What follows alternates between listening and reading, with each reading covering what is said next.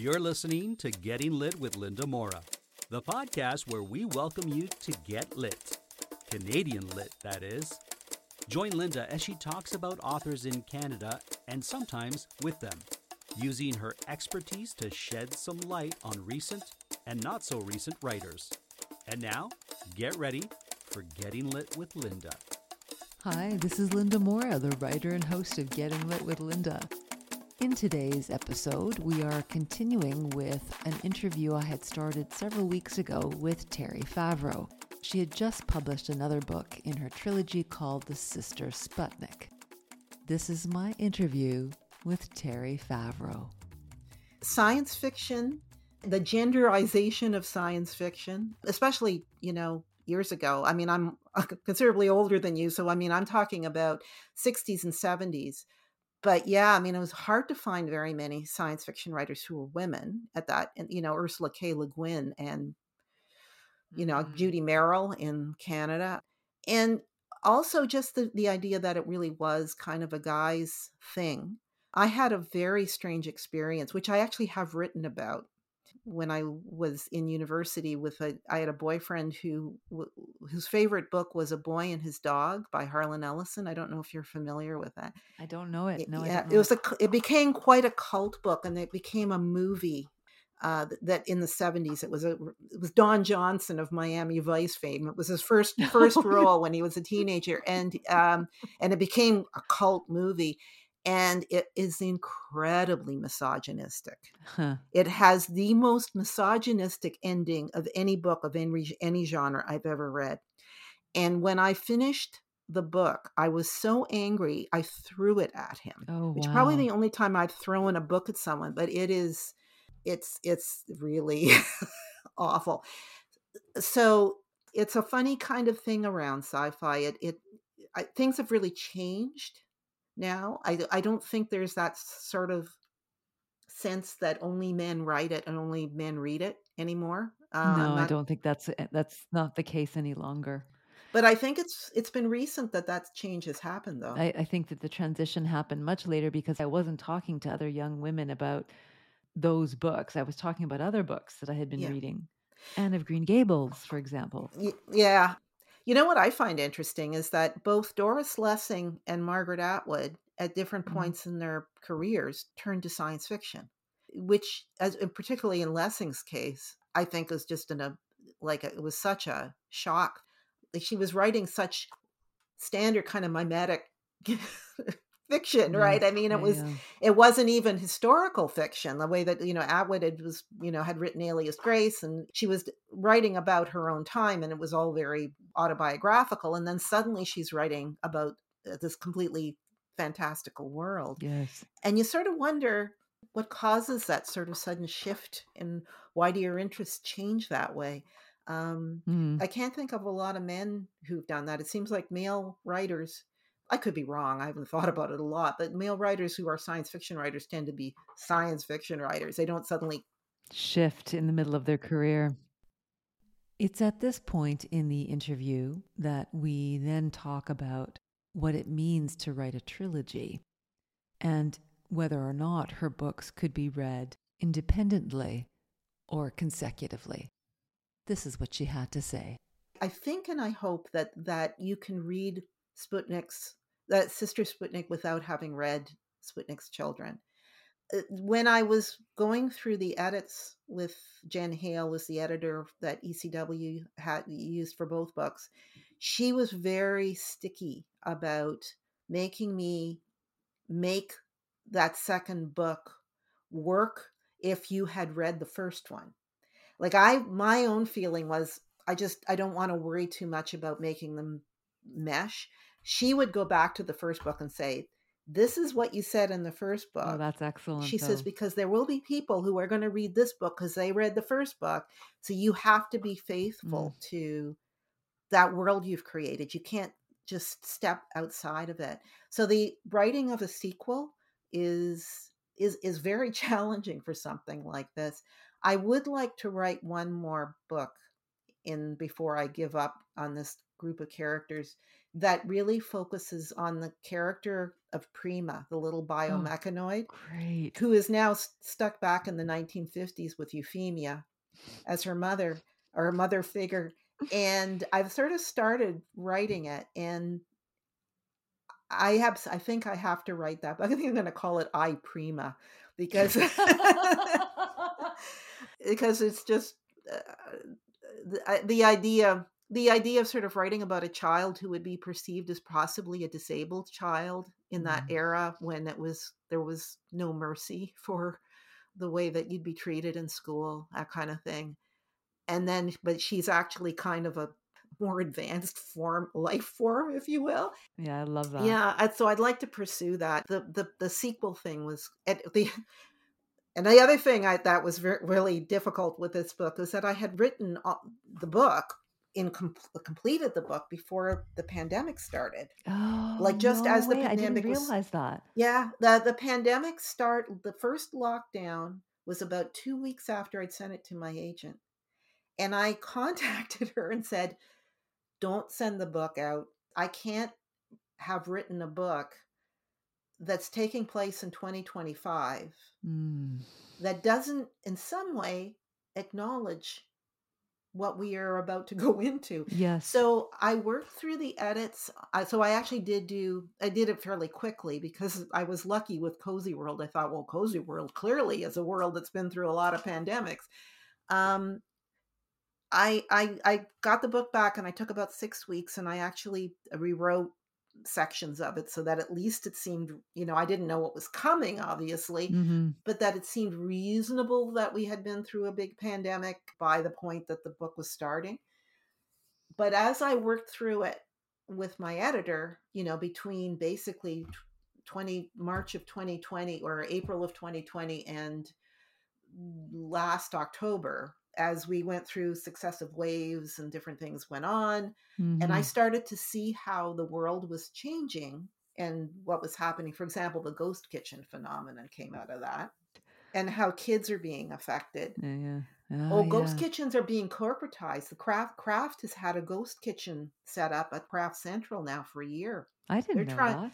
yeah. The large food manufacturers, this whole thing about them all being run by big corporate food companies. I got that from the Globe and Mail business section. That's not made up. um, so I kept seeing what was going on in the world during that time I was working on the edits with Jen. Mm. And so the book, I did actually do a lot of rewriting in real time because because the pandemic was just offering me more and more material that seemed like perfect for a science fiction novel. Hmm. So Hmm. I talk about it at the end of the book. In the acknowledgments, I actually talk about that. Something else for the listeners, read to the end of the book. Don't forget the acknowledgments. Anyway, for what it's worth, this is I would call this book a child of the pandemic. Even though it was written before the pandemic, in Right. edits, it definitely started to take on more and more. It was reshaped in relation to what was It was happening. reshaped. It was reshaped according to what I was experiencing, reading, seeing, hearing.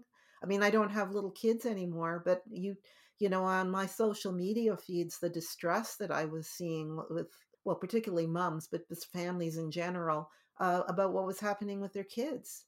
That's a little bit the junksters that you see in the book are partly Mm. that sense that I don't want to call them a lost generation. I'm more hopeful than that. But I think it would be naive to think that our young people are not going to be coming out of this Profoundly with affected. profoundly affected by this, and that there will be some young people like the youngsters who are going to fall through the cracks, who Mm. are at risk before the pandemic, and who are really going to suffer Mm. coming out of it. Yeah, Um, I believe so. that happened with the Spanish flu too, by the way. I did go back and look at that a little bit. It's at this point in the interview that I turn to Terry Favreau and suggest that, yes, history would have been very helpful in understanding the staggering losses that we had already suffered in the past, in that instance, in relation to the Spanish flu. In her response, Terry makes reference to the court case of Sacco and Vanzetti. She means Nicola Sacco and Bartolomeo Vanzetti, who were Italian immigrant anarchists. They'd been accused of murdering a guard and a paymaster at an armed robbery in a shoe store in Braintree, Massachusetts. This happened on April 15th, 1920, and it was a period that was rife with anti-immigrant and specifically anti-Italian sentiment. So we turn to a discussion about the Spanish flu, how it affected Terry's family, and then how that makes its way into her novel. This is now Terry Favreau talking about the Spanish flu. I mean, the Spanish flu was a cloud over my family. You see a slight bit of that in the book. There's a scene that happens at Ellis Island. You're actually looking at a little piece of family history there. Oh, no kidding. Yeah. It was funny because nobody ever talked about the Spanish flu or ever heard about it, but it was a real topic of conversation and a real piece of family history when I was growing up. Basically, it was my grandmother's sister-in-law died of the Spanish flu in New York right after the end of World War I. And my grandmother, who had already lived in New York for 10 years at that point, she was a teenager, had to go back to Italy with her now widowed older brother so he could get married again. And my grandmother ended up going home, marrying my grandfather. People in the village made fun of her because, of course, she could speak English with a heavy New York accent. They used to call her L'Americana because she'd been in the States during that period. My mother was born, and then they came back in through the States through Ellis Island, but they weren't allowed to stay in the States because at that point the immigration gates had come down for Italians. Oh, God. Because of the Sacco and Vanzetti thing that was happening around that time. So we ended up being Canadians. On my mother's side, they're all Americans.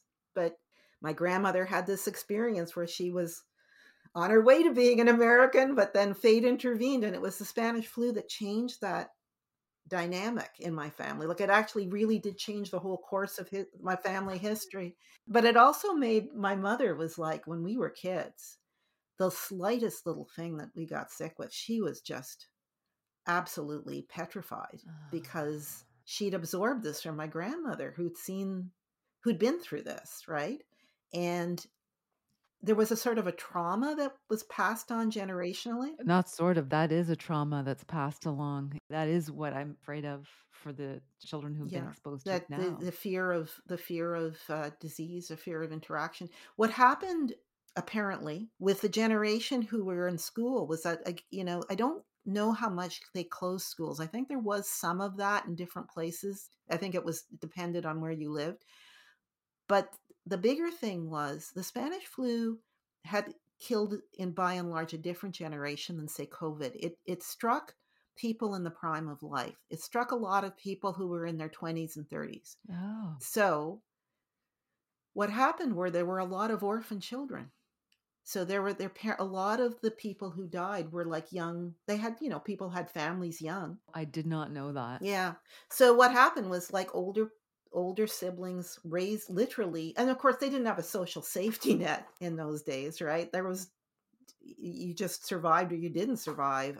So families were broken up and the older siblings raised younger siblings. And of course, if your family was poor enough, you just had to leave school. So a lot of kids just their education was impeded. Mm-hmm. And from what I read too, and I can't even give you a source for this, but I did read that among kids who actually did complete school, that the outcomes, like their educational outcomes, were poor in general on average than the previous generation and the generation that followed, or the cohort that followed.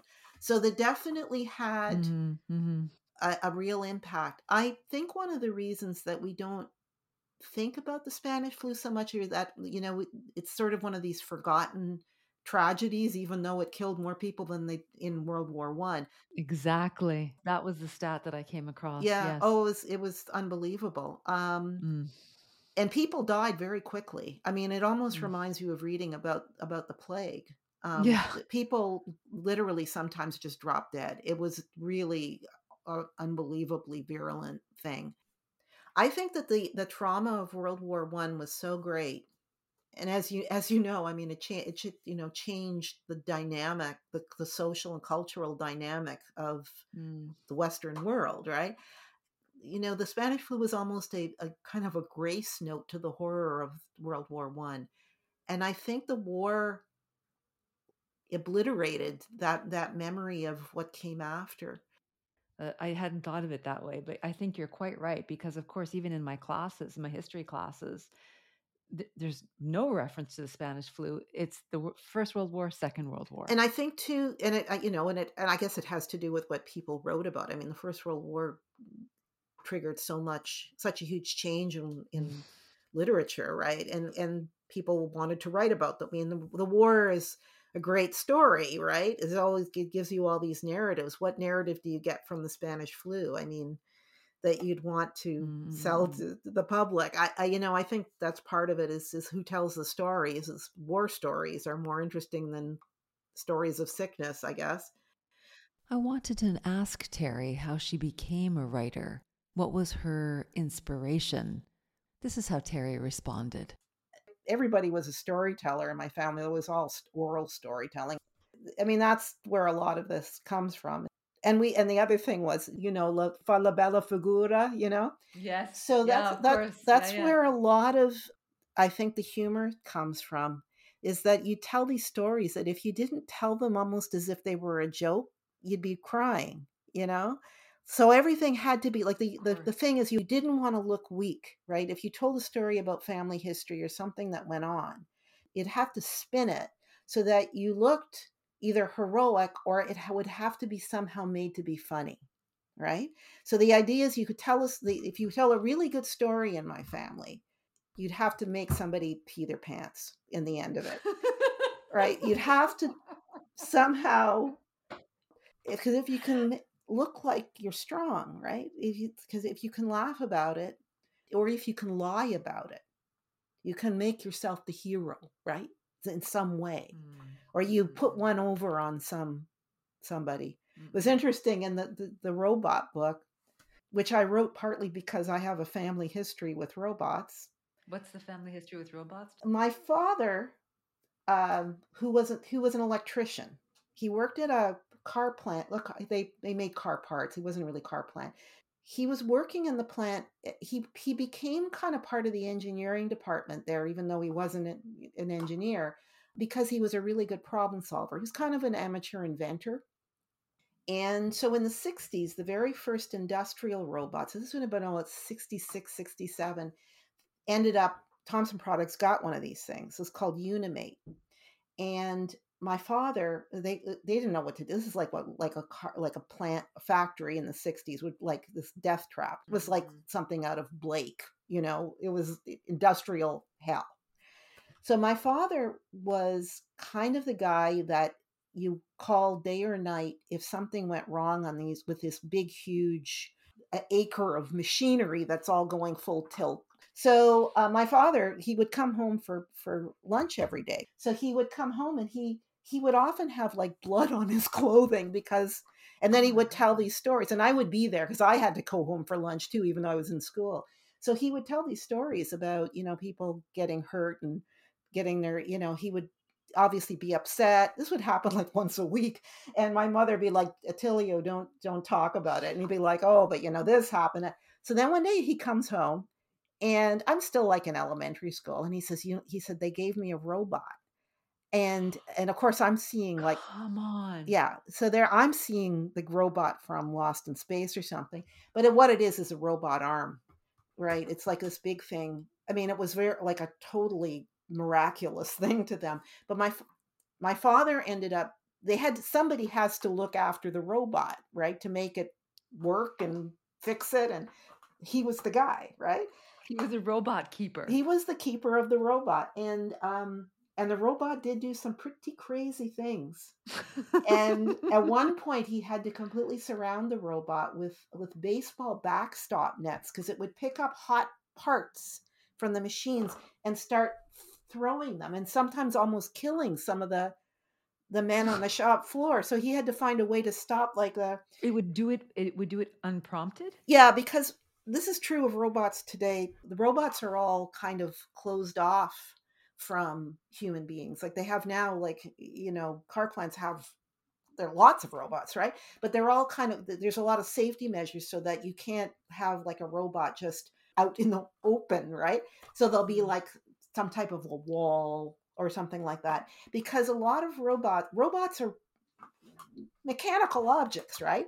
So when you're in a environment where you have a lot of heat and dust and grease, anything like that, eventually they will malfunction. And so that's why today they know that. So the robots are isolated, or they will work side by side with humans in some way. That's becoming more common. But there's a lot of protections in the place. And that in those days, it was the first time they'd ever had one.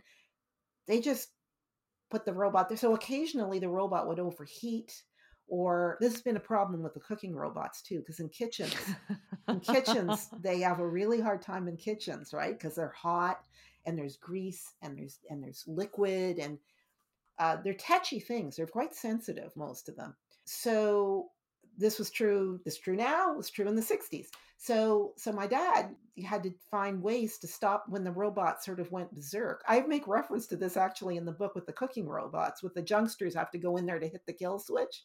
That's a reference to what happened with your father.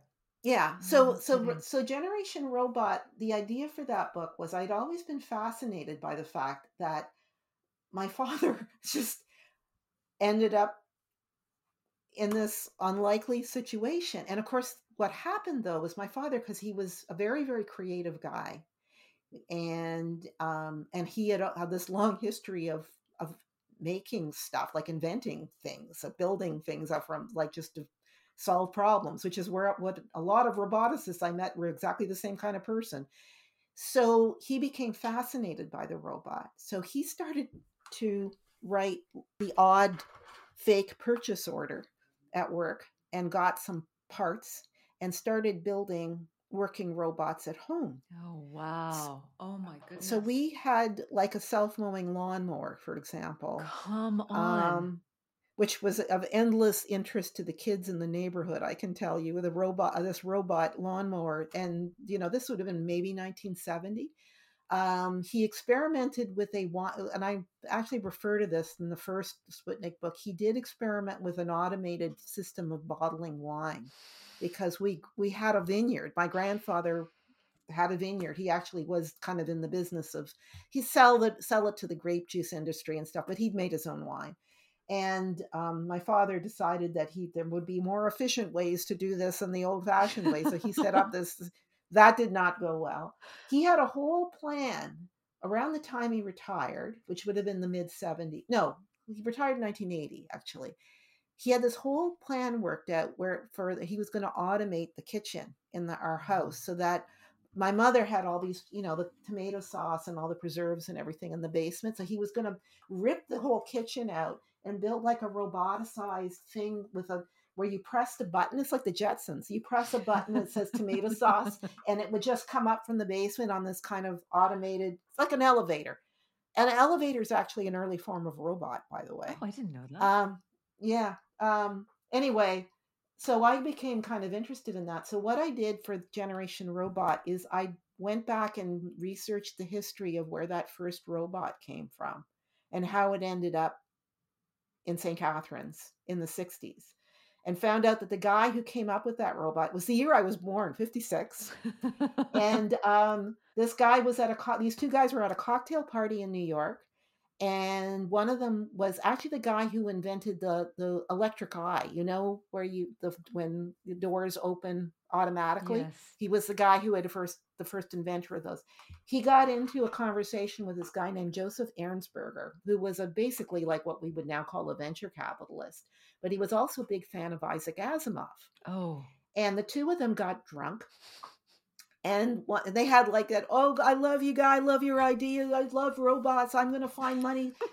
And he did. And he actually started this company, and he And then nobody wanted the robot because they thought it was like too weird. So then he got the robot on Johnny Carson. No, And if you go on YouTube and you put Unimate, Unimate, Johnny Carson, he got on Johnny Carson. He conducted the Tonight Show Orchestra.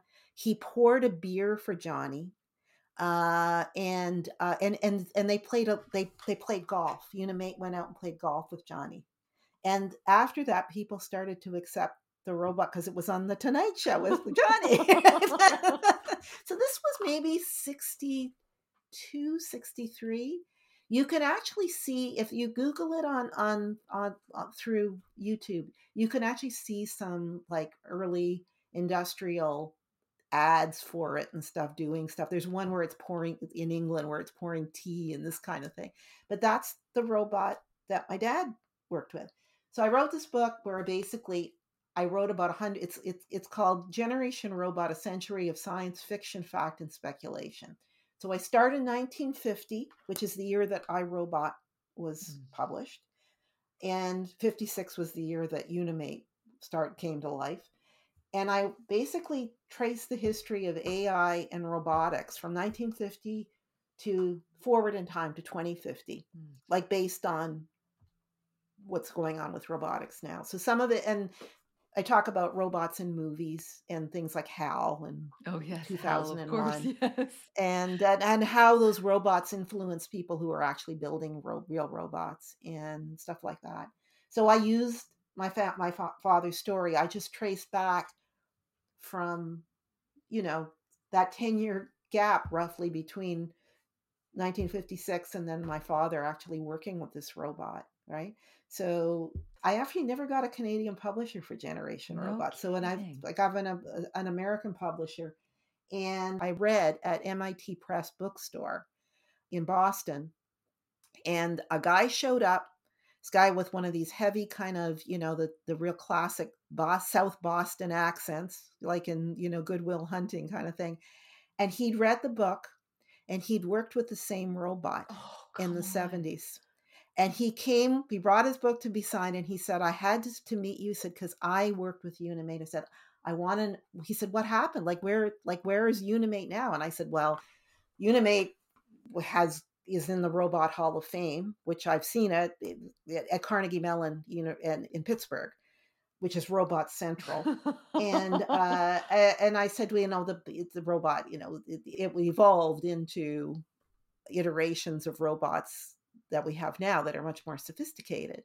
Although that is for the time, when I came to, my brother's an industrial engineer, which helped me kind of understand a lot of the... That's not a surprise, I suppose. Hey, the industrial engineer, and then you're writing about robotics in your novels. Your father has had his legacy live through the two of you. Oh, well, my father was a very creative guy. To be able to dream up, to get a bunch of pieces of equipment and then dream up something that, and the guys who created Unimate were very creative guys. A lot of technological work is born of the imagination. It is. And in fact, when I interviewed a lot of these roboticists, really what was inspiring them was going to see 2001 or going to see Star Trek or not Star Trek, the original Star Wars. And it was the machines and the beings, these artificial beings from those shows, or Asimov. Asimov has had a huge impact on robotics. We're back to the importance of storytellers. Exactly. And, telling the story of Unimate to you, right? The fact that they had to tell the robot story on Johnny to gain legitimacy. So that GM would put robots in car plants.